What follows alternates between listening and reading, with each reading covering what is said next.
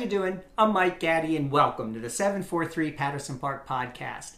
For this episode, I got to sit down with my brother from another mother, Aaron Hill, and his mom, Cheryl Lawson. Let's start with Cheryl. Cheryl was a school teacher for 29 years, and one day during the pandemic, she realized there's a storm and people need to reboot. She decided to reboot. She gathered up her stuff, went out into the park, started drawing and painting and coloring, and kids started to surround her and were amazed by what she was doing. She discovered her creativity right there in the middle of the park surrounded by those kids. Her son Aaron has been a musician for a long time. This year during the pandemic, in order to reboot, he decided to bring his piano out into the park and onto street corners, into driveways and into small towns, and bring his music directly to the community. We talk about creativity. We talk about Black Lives Matter and how it's affected the Black art movement. We talk about the Squeegee Boys standing on the corner trying to make a buck. This is a far-ranging discussion, and it's one that both Cheryl and Aaron brought joy and passion to, and it just really lit a fire for me, and I hope it does for you. Take a listen. The pandemic has allowed us to reboot. It has allowed us to reboot. It's allowed us to find ourselves in new ways. It's allowed us to address certain parts of ourselves that's been right there all along, but now we have the time and no excuses to do it. And it's allowed for our creative juices to come out, because in order to respond to change, you have to naturally be creative. And that creative can mean anything from, if there's a detour on the road, then you get creative and you start taking a new path. If there's a detour during, one of the toughest time in my human history personally, as well as others that are living here today, then it comes in the form of taking your music and your art out to the streets and coloring and finding a new way to do things to occupy your time. So let me interrupt you 1 second, because Cheryl, you in particular have taken your art directly out into the streets. And in your case, setting up in the middle of Patterson Park, just putting your artwork out there and saying, oh, come look at this. And people have responded well to you, sitting right there in the park, right? Yes, pretty much. First of all, this was a truly out of the box kind of thing. And I'm talking to myself as I started. I didn't start there at Patterson Park. I started at Lake Montebello. And I felt really weird and felt like people would say, well, she's putting out that, she's showing off, that kind of thing, because that is not in my rim. Maybe so they say the same thing about me. Yeah, it was like really creepy for me, because it's like, oh my God, I could put it down, but I don't want to turn around and go sit in my chair because I don't want all the eyes looking at me. So it was just a weird, cringy feeling for me. So I had to do that numerous of times to finally calm down with it. But to me, it's like, oh no, people are looking. Are they looking? I'm talking to myself. These are all the voices in my head. Yeah, they looking. Oh my God. And then when I turn around, when people are walking, especially walking around the lake, begin to veer off and come in that direction, like, oh my God, here it comes, here it comes. So, I feel the same way when I'm shooting, when I'm photographing. Oh my God, they're actually coming over, because you spend all this time planning and planning and planning and planning.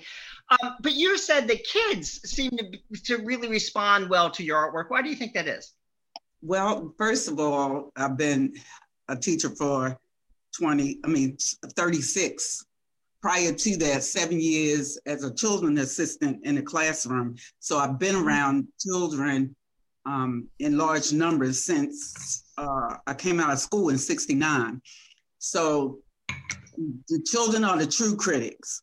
And so when the children are impacted and when children are coming over to the artwork, it's an honor. I mean, you'll hear adults, and we know sometimes adults will say what you want to hear, but children are straight up. And when they start gravitating towards the artwork, because they like drawing and all of that. So when they are in awe and say, you did all this? And I would tell them, yeah, I did all this. Wow. And they'll say, some of them will say, well, I can draw too. I said, that's wonderful. You keep it up. They said, no, but I can't draw like this. That's all right. Practice makes perfect. You just keep it going. Oh, I like this one over here. And it's just like, oh my God. So it helped me to come to reality. Okay, I have something here. Because like I said, adults, yeah, they're whatever. But the children, straight out the gate and let you know where you are. So that helped me to calm down a little bit more. So it's been a process of accepting and realizing that, hey, I must have something here. So Aaron, what was it like growing up with a teacher for a mom? And were you ever in her class, or did they not allow that? So I wasn't in her class, but I definitely started off in her school. In fact, I was on the other floor, which meant that I had an extra layer of do not do anything wrong because mama is right downstairs. So when he came in 82 and the first, 4 or 5 years prior to school, I had it set and locked in. So Aaron, you said about your mom, quote, "We've been making some real legacy together." This was yesterday when we talked. What do you mean by that? Well, by legacy, I mean, we've been able to take our gifts and take our inclinations that just come naturally to us, and we've been able to take them out to the streets to share them with others. I want to actually even back it up or hinge it on what birthed this, which, as my mother said, and now that I realized the preparation before I got here, that was a new piece of information that I didn't know, even though I knew about her education and her life as an educator. But when I show up, I'm immediately into a world where around my house, everything has a label on it, has a name on it. There are books everywhere. My cousins and some of my other relatives, their memory of me being in the car was riding in the back seat with 2 stacks of books higher than my head on each side, where I was the only kid that didn't want to. I didn't even think it was a privilege to sit in the front seat because I was so used to the back seat in this whole world of this, And so I'm learning and growing. And for me, as you know, when you work with children that way, they never know that they're learning. This is just life for them. So that exposure grew me into a person who naturally education is valuable to me. I get into music. I'm really good at math. And that brings me to this place where now I've taken myself and my career, and in responding to this time, I've taken my music out to the streets. And my mother in particular, as she found her way out into the streets, right? We both, team up together. And now we're partners, and as my mother would say from one of these old shows that we used to watch, and we're still together. When we started going different places, not all the places, but when he's outside, he'd call me or he'll text me and say, I'm going to be at so-and-so outside doing my music. So he said, you can come if you want. So as he does, he videos it and get different responses. And one of the girls at my church said, oh, I see you and Aaron having your own artscape. I said, that's right. And my grandbaby, she dances. We're going to try to get her here so she can do the dance part. I'll do the art and Aaron do the music. So, and it was so hilarious when she said that. I said, yeah, that's right. That's what we're doing. Since they're not having the artscape, we're going to have our own. It's just watered down. That's all. So, Aaron, you went out into the streets doing it. Yeah. What exactly do you mean by that? Did pop up a band out on the corner? What? Nope. Here's what happened. And I started this 4 years ago. Which was an outside series called Spur of the Moment, where I would take my piano out to places in nature and just play and offer my gift to the community. I did every year except for last year, and this year I plan to bring it back. This was pre-COVID. By the time March hit, I saw twice the need for it. So I rebranded it as Street Serenades, and I put together the business plan on paper between March and April. And May 29th, I hit the streets and did my first street serenade out in Ellicott City, where I took my piano out and I played, and the community loved it. And from that point, I did them for about 4 to 5 times a week ever since. And as of this past Sunday, we just reached 110 of these experiences in the outside area. So let me just make sure I understand this. Since March, yes, you've gone out into different communities around the area. Yes. with your piano? Yes, with my piano. With your piano, set up outside, Yes. and done a pop-up concert so that people could be exposed to to music. Yes, everywhere from the parks to sidewalks to driveways to street corners. Yes. Meanwhile, your mom is in the parks drawing and doing these mixed media and saying, "Oh, come, kids, look at this." Yes, yes. Okay, this is what you guys remind me of my mom and I. I better. And then if I can just tell this real in a condensed way, then we get together and we meet up and we first camp out at it was Wyman Park, right, Mom? Wasn't that the first one where we? Yep. So we connected at Wyman Park, and we're outside. My mother brings her art. I bring my piano. And at that point, I know exactly what this is. And we start to make history together. We start to make legacy together. Just being two people that's just positive. One, the apple falling close to the tree from the other, and we're going out sharing that goodness with everyone. So that was the first one. And ever since then, it's been just nothing but good times, bringing good smiles to people's faces. Okay, so I want to touch on that point because I think it's really an amazing part of both of your stories, which is you both independently of when I talk to you independently, without any collaboration, described yourselves as total optimists. And Cheryl and Aaron, tell me, both of you, how that has affected not only your art, but just getting through this pandemic in general, because I think right now it's hard for a lot of people to describe themselves as being an optimist because there's so much trouble. I mean, you turn on the TV and you see. Well, like I said, with me, my faith helps me to hang on and being fed, the word and reading the word. And you hold on, like I said, to positive things. And God is the creator. So, I've been with him, latched on to him years, not just all of a sudden. So in a time of crisis, you have that to hold on to, and it helps you. Yes, it's a travesty losing these lives, but inside you can still see the gems that people are finding themselves. And like I said, being rebooted and finding different ways to approach things. And it also has given every one of us an opportunity to reevaluate what's important and what's not. And the most important thing, life, health, and strength, and family. Your list has been reduced because we can't go out and do all the things. Yeah, I'm going to do this, I'm going to do that. No, there have been boundaries and restrictions. So you reevaluate, and after people losing family members and so forth, it's like, for real though, having that short list, everything else is secondary. So Aaron, what about you? Yeah, I would definitely say in continuation with that thought, perspective, and what doesn't break you makes you. And in everything, there's a silver lining, but you put the silver lining there. It depends on what you're looking for. I have the deepest empathy for, everyone that is lost in any way. But at the end of the day, from raised by this beautiful woman here with education and exposure and the idea to have a thought about things and to look at it through a positive perspective, it's just meant that walking in that positive perspective and thinking that way as an optimist, it always proves to be the thing that rises, that helps you to rise, that helps you to continue on.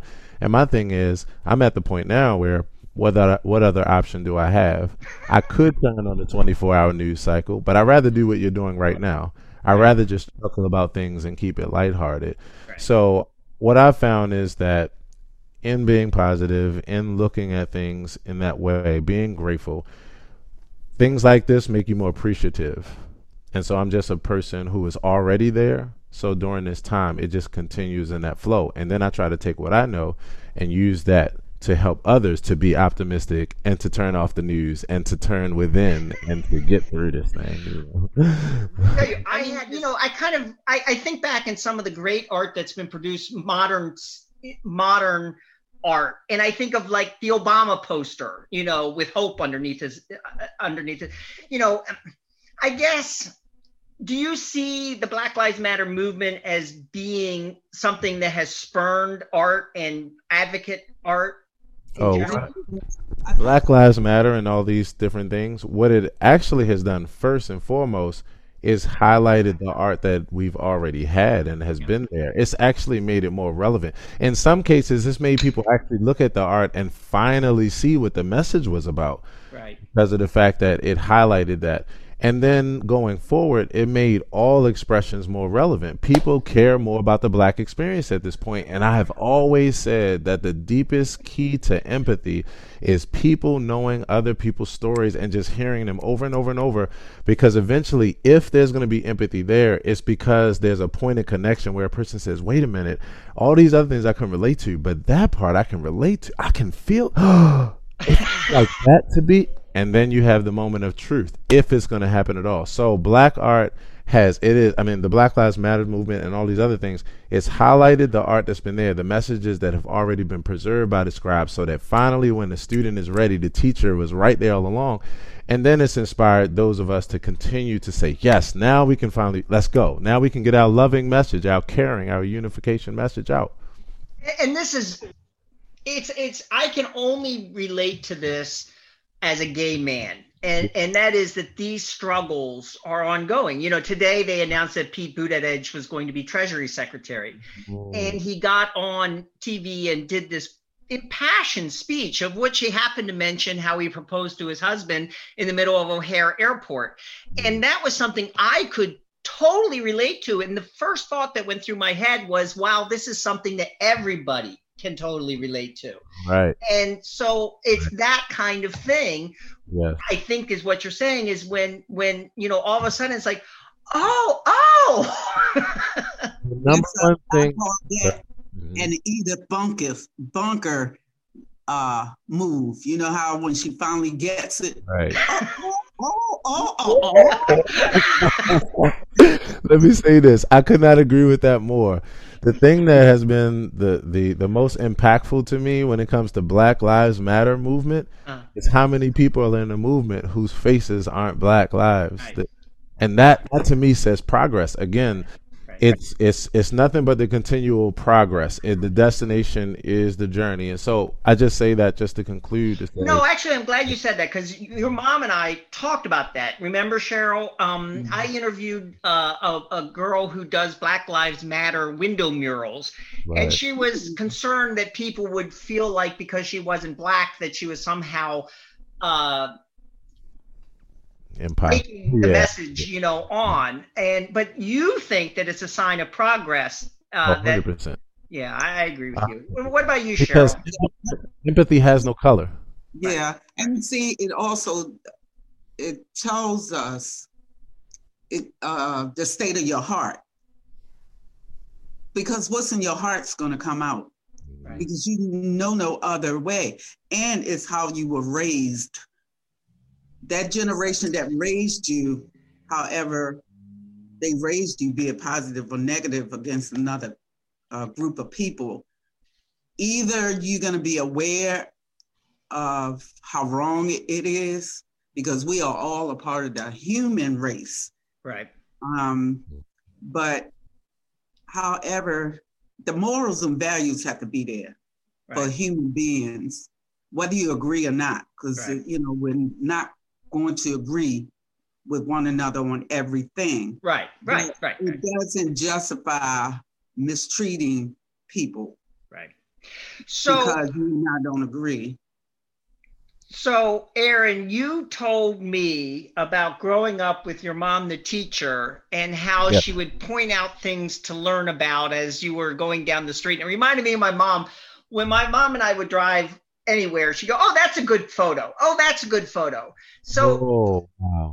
Yeah, and it was like, oh my God, So how was it growing up with this teacher? How did she help guide your creative energies into the arts? Well, exactly what you just said, your mom did. All your mother did was to just help you to notice. She just brought your awareness to something. And my mother's full-time job was that, and her full-time job as my mother was that. She made it her own duty, like she even said, in preparing for it. So my mother was always inviting opportunities for me to look out and see things, see perspectives, really all the way to the point where if I didn't know what a word was, if I was, I had a question about a word, she would tell me, go look it up. I would try to stop myself in the middle of sentences because I didn't want to go look it up. And of course, now to this day, it's the greatest thing ever. But my mom, it's exposure. One more thing too, my father, even though he's not in this interview, paired with that. One thing he did when I was a kid, and I just told him the other day that how grateful it was, and that was that he would when he would listen to classical music, he would actually tell us stories, and he would make up these stories to go along with it. But we would think that the stories really pertain to it. So what it did was it made us listen to the music not for instruments but for something else. That's inviting into creativity. That's inviting the imagination into that place. And it also shows the individual, all of us, what else we can do. And I should never hear that old cliche, is not enough time in a day, because this pandemic has shown you 24 hours worked since the beginning of time, and we haven't been given any more and any less. And it can be done when you're shut down and you have no other choice, and you found out, hey, yeah, I could have been doing this all along. Yeah, but we were so busy that we never think about looking to the right or left of yourself or anybody else. Now you can value other people's gifts, and then it'll waken up and say, hey, I used to do that. I'm going to go back to doing that. What do you think? So Baltimore is a hustle city. People will find, like I said, the creativity of the kids and young adults trying to make it. And they do these little things. That's why the Squeegee Boys are in so much trouble, but they're trying to find their way, and they're doing something. I love the Squeegee Boys. I do not understand this backlash for the Squeegee Boys. All they're doing is trying to earn something. I have you. I'd rather for them to do that than to try to snatch your pocketbook. Yeah, just go ahead, Aaron. Man, I'm sorry, this is you. You have to go and do and in your series do a Squeegee Boy interview podcast. I promise you, because it'll go viral. So look for a podcast from the street corner. I'll have to find a good Squeegee Boy street corner, because let me tell you, Mike. The first thing is you might get 20 whatevers, but you will get 20,000. Right. And those are the only ones that matter. Right.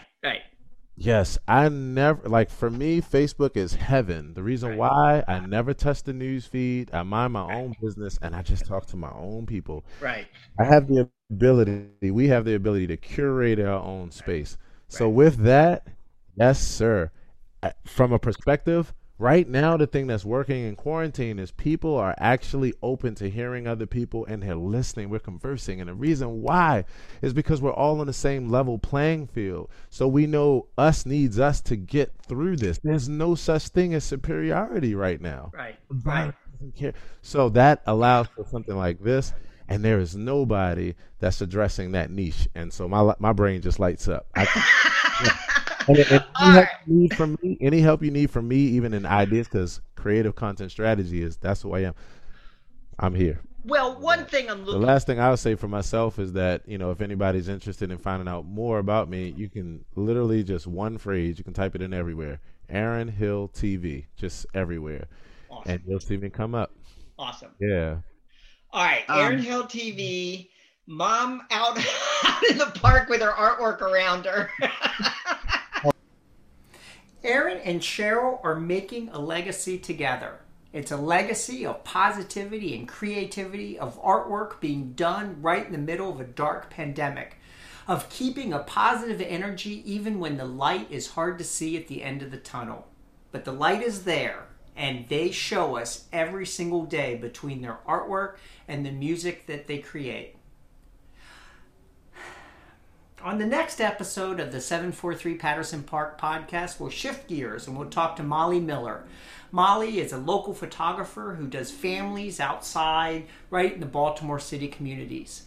She's an intuitive photographer, and she has a project called the Front Porch Project that deals with capturing families during the COVID-19 pandemic.